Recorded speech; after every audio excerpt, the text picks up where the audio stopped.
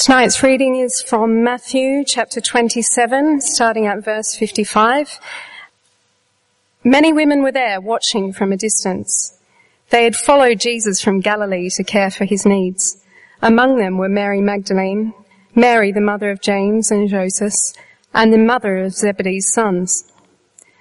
As evening approached, there came a rich man from Arimathea named Joseph, who had himself become a disciple of Jesus. Going to Pilate, he asked for Jesus' body, and Pilate ordered that it be given to him. Joseph took the body, wrapped it in clean linen cloth, and placed it in his own new tomb that he had cut out of the rock. He rolled a big stone in front of the entrance to the tomb and went away. Mary Magdalene and the other Mary were sitting there opposite the tomb. The next day, the one after preparation day, the chief priests and the Pharisees went to Pilate. "Sir," they said, "we remember that while he was still alive, that deceiver said, 'After 3 days I will rise again.' So give the order for the tomb to be made secure until the 3rd day. Otherwise his disciples may come and steal the body and tell the people that he has been raised from the dead. This last deception will be worse than the first." "Take a guard," Pilate answered. "Go, make the tomb as secure as you know how." So they went and made the tomb secure by putting a seal on the stone and posting the guard. After the Sabbath, at dawn on the 1st day of the week, Mary Magdalene and the other Mary went to look at the tomb.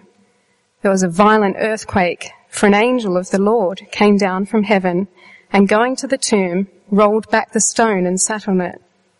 His appearance was like lightning, and his clothes were white as snow. The guards were so afraid of him that they shook and became like dead men. The angel said to the woman, "Do not be afraid, for I know that you are looking for Jesus, who was crucified. He is not here. He has risen, just as he said. Come and see the place where he lay. Then go quickly and tell the disciples, he has risen from the dead and is going ahead of you into Galilee. There you will see him. Now I have told you." So the women hurried away from the tomb, afraid yet filled with joy, and ran to tell his disciples. Suddenly Jesus met them. "Greetings," he said. They came to him, clasped his feet, and worshipped him. Then Jesus said to them, "Do not be afraid. Go and tell my brothers to go to Galilee. There they will see me." While the women were on their way, some of the guards went into the city and reported to the chief priests everything that had happened. When the chief priests had met with the elders and devised a plan, they gave the soldiers a large sum of money, telling them, "You were to say, 'His disciples came during the night and stole him away while we were asleep. If this report gets to the governor, we will satisfy him and keep you out of trouble.'" So the soldiers took the money and did as they were instructed, and this story has been widely circulated among the Jews to this very day. Then the 11 disciples went to Galilee, to the mountain where Jesus had told them to go. When they saw him, they worshipped him, but some doubted. Then Jesus came to them and said, "All authority in heaven and on earth is given to me.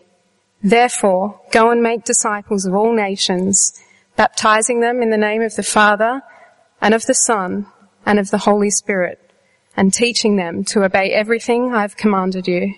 And surely I am with you always to the very end of the age." This is God's word. Thank you very much. Do keep that page open. I find it satisfying that we're on page 1000. That may just be me, but do keep that open. That'll be a great help. And if you're here this morning and think that reading sounds familiar, that's because it's the same as you had this morning. But the good news is Stephen was looking at the end of the chapter this morning. We're looking at the first half, really. If we'd coordinated, we'd done it the other way around. But there we are. If you want more on the end, I was out with the kids this morning. I'm told Stephen's sermon was excellent. I'll be getting it when it appears on the website. Shall we pray as we come together to God's word?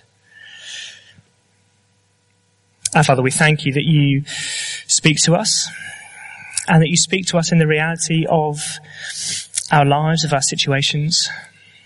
And as we'll hear the angel and Jesus say to us tonight, don't be afraid. We thank you that you know the situations. You know who comes here, particularly in fear. You know the things that will happen in the next year that we will be afraid of.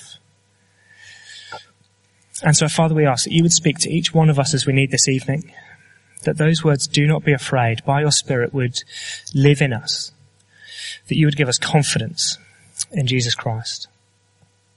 We ask in his name. Amen. Someone has seen on the news the things that are going on in Kenya at the moment. This the Archbishop of the Church of England, the Anglican Church in Kenya, Wabikala, posted this on Friday. My dear brothers and sisters, on this Good Friday we gather in our churches across Kenya in the shadow of a great and terrible evil. People who deal in death have slaughtered 147 people in Garissa, most of them students, and brought wrenching anguish to their families and deep sadness to our nation. These young people died because they were Kenyans and they were Christians. This attack was a calculated manifestation of evil designed to destroy our nation and our faith. But at Easter we're reminded that the very worst evil can do is not the last word. Jesus' death upon the cross was not in vain. By his death, death has been destroyed. The stone rolled away, and the empty tomb of Jesus assures us that death does not have the last word. The question we'll be asked really this evening by Matthew 28 is, are you afraid? We sung a moment ago, through all life's sorrows and despairs, I will not be moved. When facing death, I need not fear. And for some, of course, here, death will have come close at some point, whether that's to our own illness, whether that's through burying close family, close friends. For many of us living in a time, a place as we do, it's easy still to feel immortal. That death, it's a theoretical thing, it happens to some people, never happened to me. And so if it has come near, when it does come near, those words that we've sung, I need not be afraid, the words of Archbishop Wabikala, can we really say those? And Matthew 28 would say yes. There is one rock, one solid foundation. If you stand on that, you can say, without being trite, without being superficial, when the worst comes, I'm not afraid. And the one rock, the one solid place where you can stand and say that is that Jesus has risen. In short, that's what Matthew 28 will say. Before we get to it though, I think probably many of us here, certainly many in London, would say, well, hold on. I mean, Jesus' resurrection, that's a fun story for the children this time of year, along with the Easter bunny, the true meaning of Easter. It's a fun story, it's a fairy story, it's a pipe dream, surely. If you're going to try and build your life on it, if you're trying to build comfort on it, that's getting ridiculous. So, before we get into the meat of Matthew 28, let's just think for a moment about a couple of, what about? A couple of what abouts, if that was a word. What about science? What about wish fulfillment? We'll think about those two briefly, then get into the meat of it.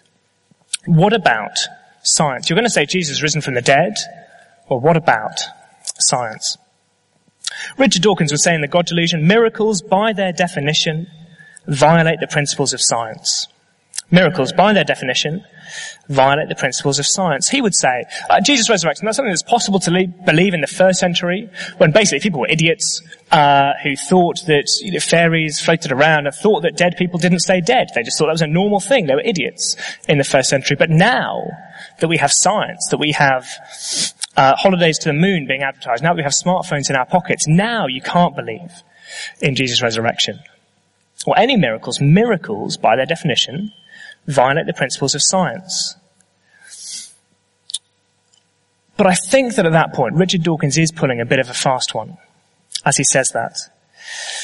Because, as I understand it, science is built on observation, not declaration. Let me explain what I mean by that. Observation, not declaration. Imagine a scientist who wants to know whether stones will sink. For some reason, she's got into adult life without knowing the answer to that question. She decides to do an experiment, will stones sink? And so she gets a big tank of water and a whole bunch of stones that she pulls in from the park, and she drops them into the water, different stones, different sizes, different speeds, different heights, and every time a stone hits the water, it sinks. And she observes that. She does observation. And so she comes up with a theory: stones that hit water sink. And she writes it up, and it's a good theory. It fits the observations so far. But the next week she's going for a walk in the park, and she sees a boy in the park pick up a stone and throw it. And it bounces as it hits the water. He's skimming a stone across the lake. At that point she's got two options. One is she can do observation. She can observe that this time the stone hit the water and didn't sink. Okay, that's an observation. I'm going to take that back and I'm going to rework my theory. Under certain conditions, sometimes stones don't sink. Option two, she can do declaration. That didn't happen. She can do that if she wants to. That didn't happen. My theory says that stones sink. That stone did not bounce. It sunk. Now she's free to do either of those, but we all know that option one, observation, is science, and option two is silly. Now I think you can apply the same thing to the resurrection, to Jesus' resurrection. If you want, you can declare that based on what we've observed, dead people stay dead. Always. Every time, without exception. You can declare that, if you like. And when you hear the eyewitness testimony, Jesus rose from the dead, you can say, that did not happen. I already know that did not happen because of my theory.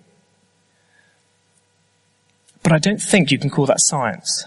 I think if you want to call it science, you have to listen. Listen to the evidence, see what happened, and rework your theory. Maybe something like dead people stay dead, unless God says otherwise. Maybe something like that is a better theory when you take into account the evidence.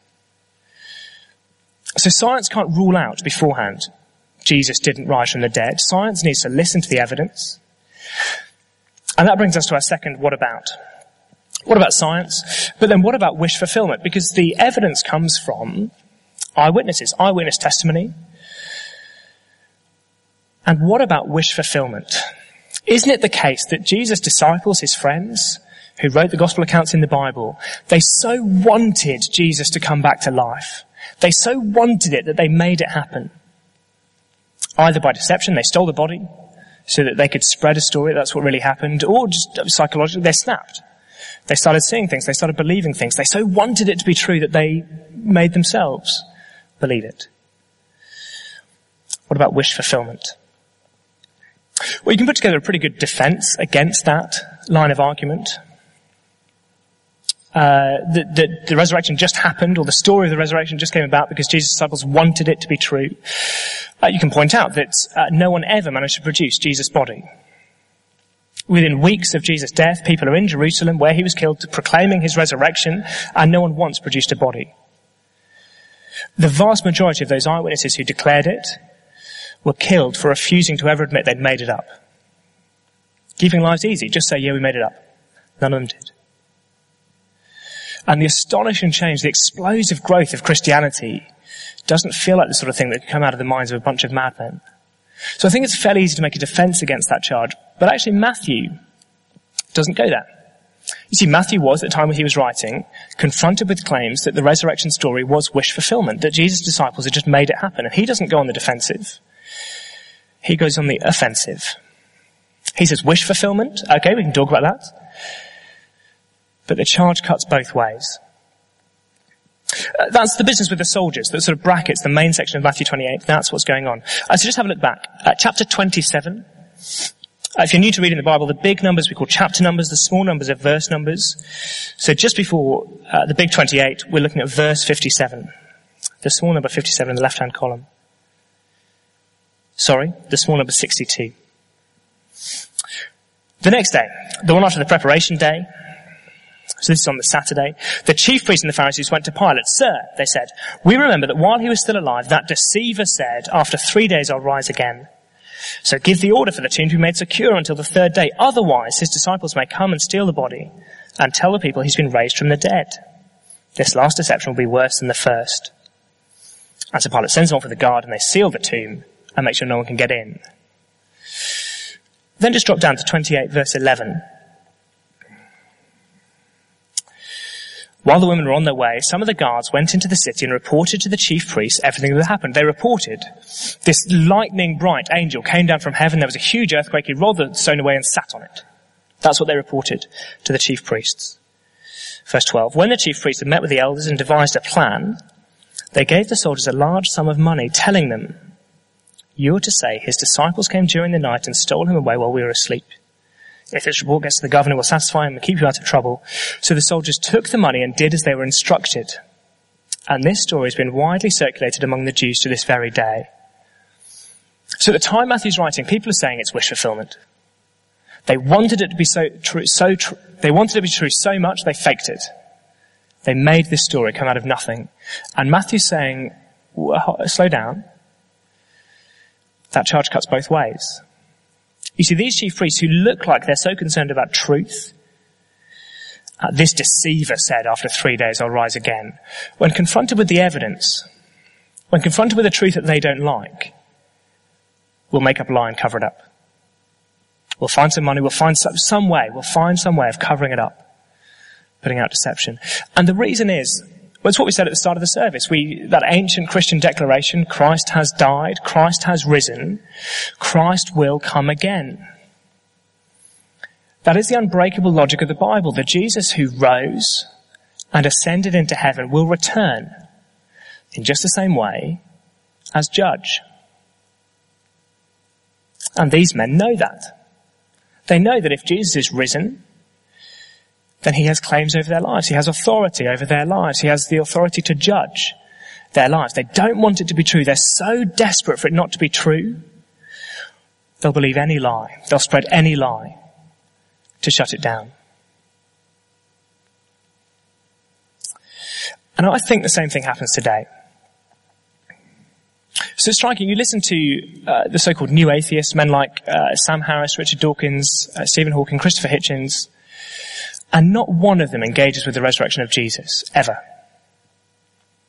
It's not that they argue against it and say, here's the reasons we think it didn't happen. They just ignore it. There's no mention of it. A couple of weeks ago, I was listening to an interview with a philosopher, not something I normally do, but someone recommended it to me. Quite an interesting podcast. But this particular thing, one philosopher being interviewed about his work, he is an expert in Christian philosophy, so he described himself, though not a Christian himself. And he was asked, do you believe in life after death? And he said, well, I don't know, but I've never seen any evidence for life after death. And in fact, I don't even know what evidence for life after death would look like. And at that point, I wanted to take off the earphones and scream into them, I do. I know what evidence for life after death would look like. Jesus coming back to life, that would be a clue. That would be evidence. And he knows it too. He's an expert in Christian thought, Christian philosophy. And he didn't say, now of course some people think Jesus rose from the dead, and here's the 3 reasons why I don't. That'd be one thing. He said, I can't even imagine what evidence for the resurrection would look like. Now look, I don't know the man, I just listened to an interview. But I found it hard to listen to that and not to think there is some sort of wish fulfillment going on. He's hearing things, he's processing things through a grid of what he wants to be true. He doesn't want Jesus to have risen because then Jesus will come again as judge. And so he says, I can't even imagine what the evidence would look like. So what about science? Science says you can't prejudge until you've looked at the evidence. A wish fulfillment, you can talk about that, but the charge cuts both ways. And again, will we come and listen to the evidence, listen to the eyewitnesses, who with one voice, from just weeks after the death of Jesus, are saying, he is risen. He is risen. And on that truth, Matthew says, you can build this. Do not be afraid. In particular, 2 things Matthew says. Don't be afraid of death. Don't be afraid of failure. Because neither one will be the end. As the Archbishop said from Kenya, neither one will have the last word. Not death, not failure. Because Jesus has been raised. As a long introduction, those whatabouts, here we get into the meat of it, of Matthew 28. Death. Your death is not the end, says Matthew. And of course, that is what Matthew 28 is all about. It's what Easter Sunday is all about. Jesus risen from the dead. Death is not the end. But before we get there, we need to spend a little bit of time with the women who've been watching. Now, some will know, Matthew, this account of Jesus' life, kind of alternates between different sections. So you have a block of teaching, a long sermon from Jesus, and then a block of action, and then a sermon, and then action, and sermon, and then action. And those of us who were here September, October, we heard the last sort of sermon block in Matthew's Gospel, chapters 23 to 25. And then 26 to 28, we're in the last action section, as things are going on. And in chapters 26 and 27, it's been men who've been driving the action all the way through. It is men in those chapters, the story of Jesus' arrest and trial and execution. It's men who have betrayed and promised and arrested and lied and questioned and beaten. It was men that killed Jesus. And then all of a sudden, chapter 27, verse 55, Matthew tells us, many women were there, watching from a distance. They'd followed Jesus from Galilee to care for his needs. Among them were Mary Magdalene, Mary the mother of James and Joses, and the mother of Zebedee's sons. These women, they'd been serving Jesus for many years, following him to care for his needs. And now they can do nothing but watch. In the culture of the day, these sort of events, arrests, trials, those are things that women wouldn't be part of. All they could do is watch and listen for reports of what's going on. And of course, now that Jesus died, there's nothing really anyone can do apart from watch. And that's what these women do. Oh, to be sure, there's the brief flurry of activity as Joseph gets down the body and prepares it for burial and puts it in the tomb. But then look at verse 61. Mary Magdalene and the other Mary were sitting there opposite the tomb. Just sitting there, watching. Chapter 28, verse 1, after the Sabbath, at dawn on the first day of the week, on Sunday morning, Mary Magdalene and the other Mary went to look at the tomb. That's what these women are doing. They are watching, they're sitting, they're looking. There's nothing else to do. That is one of the great tragedies of death. And we feel it more acutely, actually, when it's the death of someone else that we love rather than facing our own. Just helplessness. Desperately trying to think of words that will help somehow. Just watching as doctors rush around, trying to prolong the inevitable, knowing there's nothing we can do to help. Then a brief flurry of activity as there's a funeral to be arranged and legal matters to be sorted out, and then nothing to do. Apart from sit at a graveside and watch and remember. That's got to be one of the reasons why in the 21st century we ignore death. We push it away as far as possible. We don't want to think about it. It's been well said that for the Victorians, sex was the great taboo and death was everywhere. Death was everywhere. Generations would live together. Elderly relatives would live with younger generations. You'd watch them sicken and die. You'd see death. For us, sex is everywhere and death is the great taboo. We send people to hospitals, we send people to nursing homes. People die away from us. Separately, we don't see it. And that means we can hide from our own mortality. It means we can hide from our helplessness. That there's nothing we can do. But Matthew 28 says, even death isn't something that you need to hide from. Matthew 28 says you can look death full on in the face and not be afraid because of what the women saw that they were never expecting. Look down at verse 2. Chapter 28, verse 2. After in chapter 27 there was a great stone rolled across the tomb to keep Jesus' body where it was meant to be. Look at verse 2. There was a violent, or literally there was a great earthquake. For an angel of the Lord came down from heaven and going to the tomb, he rolled back the stone and sat on it. His appearance was like lightning and his clothes were white as snow. The guards were so afraid of him they shook and became like dead men. The guards are afraid of him. I imagine you and I would have been as well. But the angel knows the women have a different fear. In verse 5, the angel said to the women, do not be afraid, for I know you're looking for Jesus, who was crucified. They're afraid because Jesus is dead. Their friend, their hope, they dared to wander their God, are now dead. The story's over.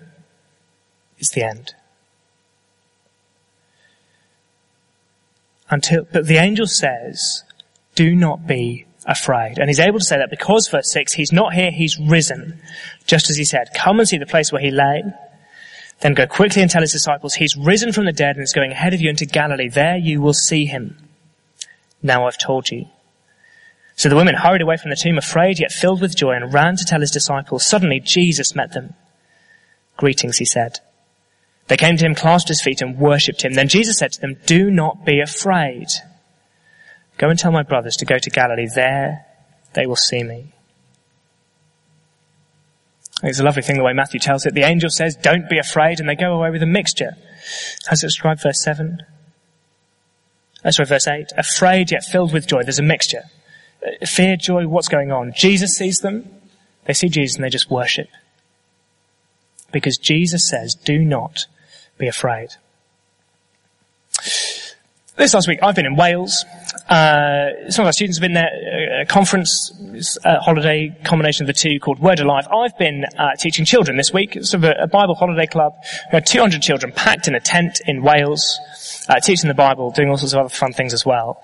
And the first night, kids are always a bit nervous coming in, away from parents. They don't know exactly what's going to happen as they're somewhere new. Crowd of 200 kids, that's quite exciting for some, terrifying for others.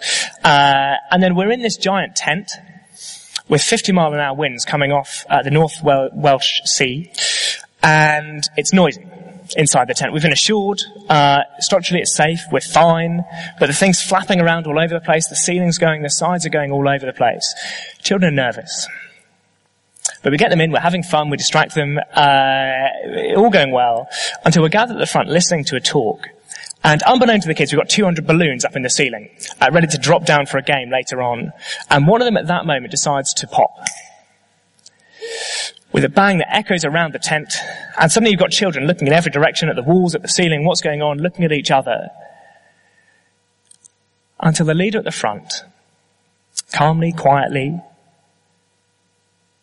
we're safe. Don't worry, we're safe. And you see a calm around the room. The children didn't know what was going on. None of them were trained as engineers. They didn't know what wind speeds the tent could take before we all took off into the air. They didn't know that the balloons were in the ceiling. They didn't know what was going on, and they didn't need to. All they needed to know was an adult was at the front, and he did. He knew what was going on, and he could say, you're safe. And that is Jesus here. Death is confusing, it's bewildering, it's terrifying. We don't understand it. We hate it. We can't see through it. But Jesus is the man, the first man in history to go through death, come out the other side, and he can say with confidence, don't be afraid. Don't be afraid. It's not the end. It's a balloon pop. The tent is not coming down. Now, I want to be clear that there's lots of things Jesus isn't saying about death when he says, don't be afraid. He's not saying death is nothing. The Bible would never say that. Jesus himself, just a couple of weeks earlier, at the graveside of one of his friends, who he knew that minutes later he's going to raise from the dead, and yet Jesus there, he weeps and he rages. Jesus would say, even now, even though he's been risen, death, it's an enemy to hate. It's to be grieved, but not to be feared. Not to be feared. Jesus has been through death and come out the other side, and for all who, like these women, clasp him, cling on to him, hold on to him, he will take all who hold on to him through death, through the path that he's walked, and say, don't be afraid. Jesus says, don't be afraid. Your death is not the end. And then secondly in this chapter, don't be afraid. Your failure is not the end. Your failure is not the end. And to see that, we need to recognize this whole chapter has a direction. This whole chapter, Matthew 28, is going towards Galilee. I just look down verse 7. These are the words of the angel. Then go quickly and tell his disciples he's risen from the dead and is going ahead of you to Galilee. There you'll see him. Verse 10, Jesus says the same thing. Don't be afraid. Go and tell my brothers to go to Galilee. There they'll see me. And then drop down to verse 16. They get there. Then the 11 disciples went to Galilee, to the mountain where Jesus had told them to go. When they saw him, they worshipped him, but some doubted. Now that doubt is this Jesus, isn't it? What's going on? We're a bit confused. Is he really alive? Is it a ghost? That's not the doubt here. We know from the other Gospels that by this point, Jesus already appeared to them. He's proven that he's alive. He's proven it's really him. He's eaten with them. That's not what the doubt here is. It is just worth flicking back 2 pages, page 996. Page 996. This is the last time Jesus talked about Galilee, where they've now gone. And look down, verse 31 on page 996. Then Jesus told them, this very night, this is the night before Jesus is killed, this very night you'll all fall away on account of me, for it's written, I'll strike the shepherd and the sheep of the flock will be scattered. But after I've risen, I'll go ahead of you into Galilee. Peter replied, even if all fall away on account of you, I never will. I tell you the truth, Jesus answered, this very night before the cock crows, you'll disown me 3 times. But Peter declared, even if I have to die with you, I'll never disown you. And all the other disciples said the same. Jesus was right, and they were wrong. All of them fled as the soldiers arrived. All of them hid as the trial was going on. Peter, the most bold here, the most confident in his faithfulness to Jesus, as Jesus is bravely, stoically standing up under trial, Peter's outside, so terrified of a big, important, scary, no, that's not how it goes. So terrified of a servant girl that he's blubbing out, I never even met Jesus. Jesus' friends have failed him big time when he needs them. And now they've been told to go to Galilee. Galilee is the place. Jesus says, when you failed me, go to Galilee, I'll meet you there. Galilee is the place where you go to meet with Jesus after you've failed. That's why they're doubting. What sort of reception is this going to be? And so they're shuffling up the hill. No one wants to be in the front. Eyes are down on the ground. They worship him. He's risen. He's God, but they doubt. What sort of reception will this be? What words are we going to hear from Jesus who we failed? And so he says, verse 18, then Jesus came to them and said, all authority in heaven and on earth has been given to me. Therefore, I condemn you to hell where you belong because of what you've done. All authority in heaven and earth has been given to me. Therefore, spend your lives groveling and apologizing, and we'll see if that makes up for it. Therefore, get out of my sight. I never want to see you again.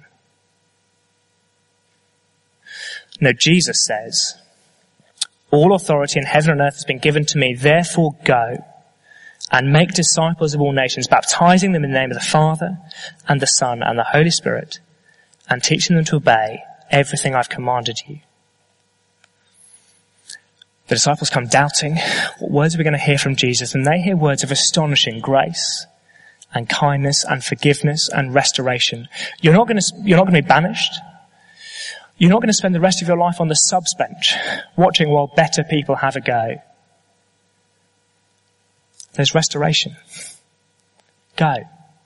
Make disciples. Serve. There's still useful work for you to do. These words, of course, mean that their failure isn't the end of Jesus' mission. Just follow through the all, so let me read it again. Verse 18, Jesus says, all authority in heaven and on earth has been given to me. Therefore, go and make disciples of all nations, baptizing them in the name of the Father and of the Son and of the Holy Spirit, and teaching them to obey all that I've commanded you.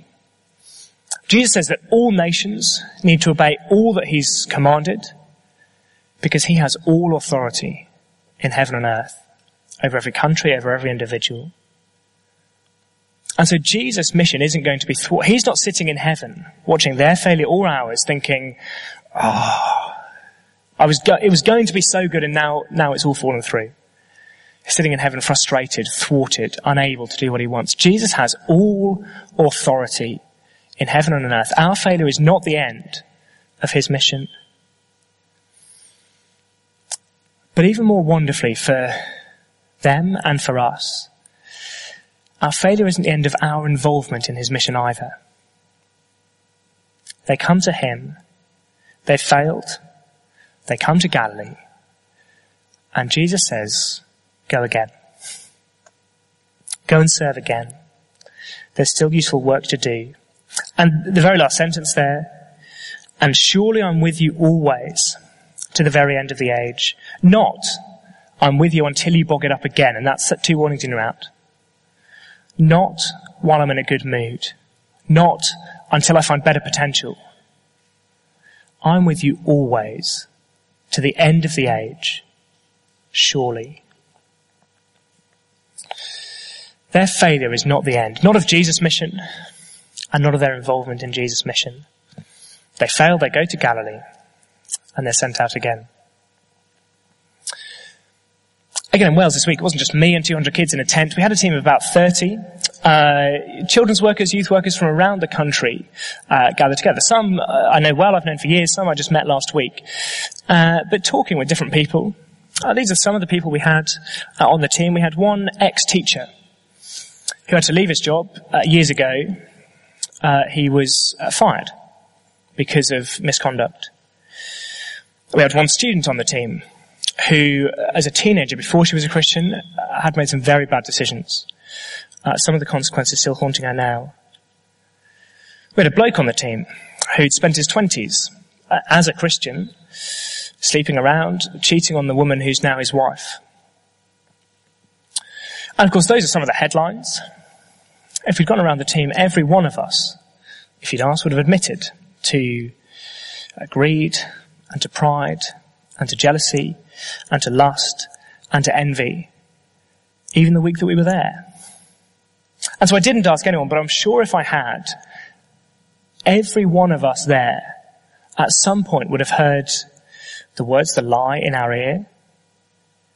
You shouldn't be here. You should not be here. You're not good enough to be here. After what you did years ago, after what you did last week, you come here on a Christian team daring to teach children the Bible. You should not be here. Go home. But in the Lord's kindness, the Lord's goodness, none of us did go home. And that's because each one had failed. Some in big, obvious ways, some in subtle, internal ways. Each of us had failed Jesus. And each of us, metaphorically, had gone to Galilee. Not literally, bank holiday tomorrow, you don't have to book a plane ticket. But metaphorically, had gone to Galilee, had gone to meet Jesus, having failed. Had confessed sin, had determined to repent and leave it behind, and gone to Jesus. And he had said, go, make disciples. Make disciples. I wonder if you know that feeling yourself. Coming to Jesus, worship and doubting mixed together. Maybe this is it. Maybe this is the time where he says, that's enough. I've had it. Surely he can't be again patient. Surely he can't be again kind. Surely he can't again put up with me.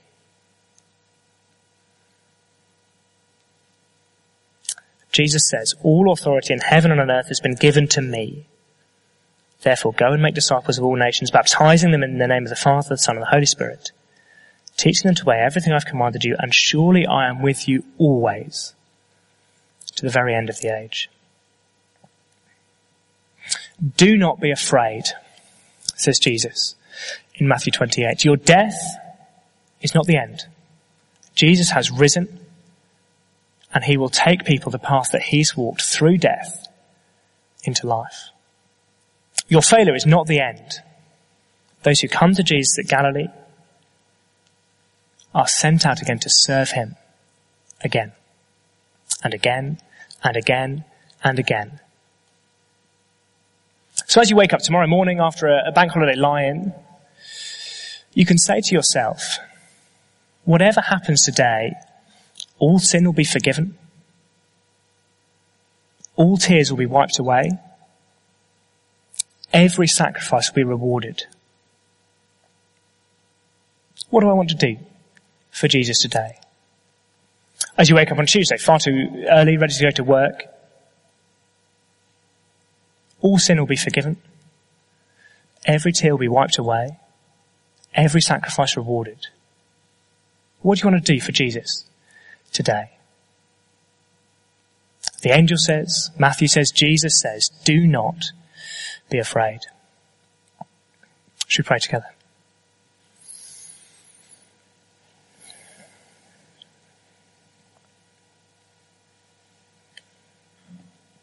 Father, we praise you that Jesus is your man for us.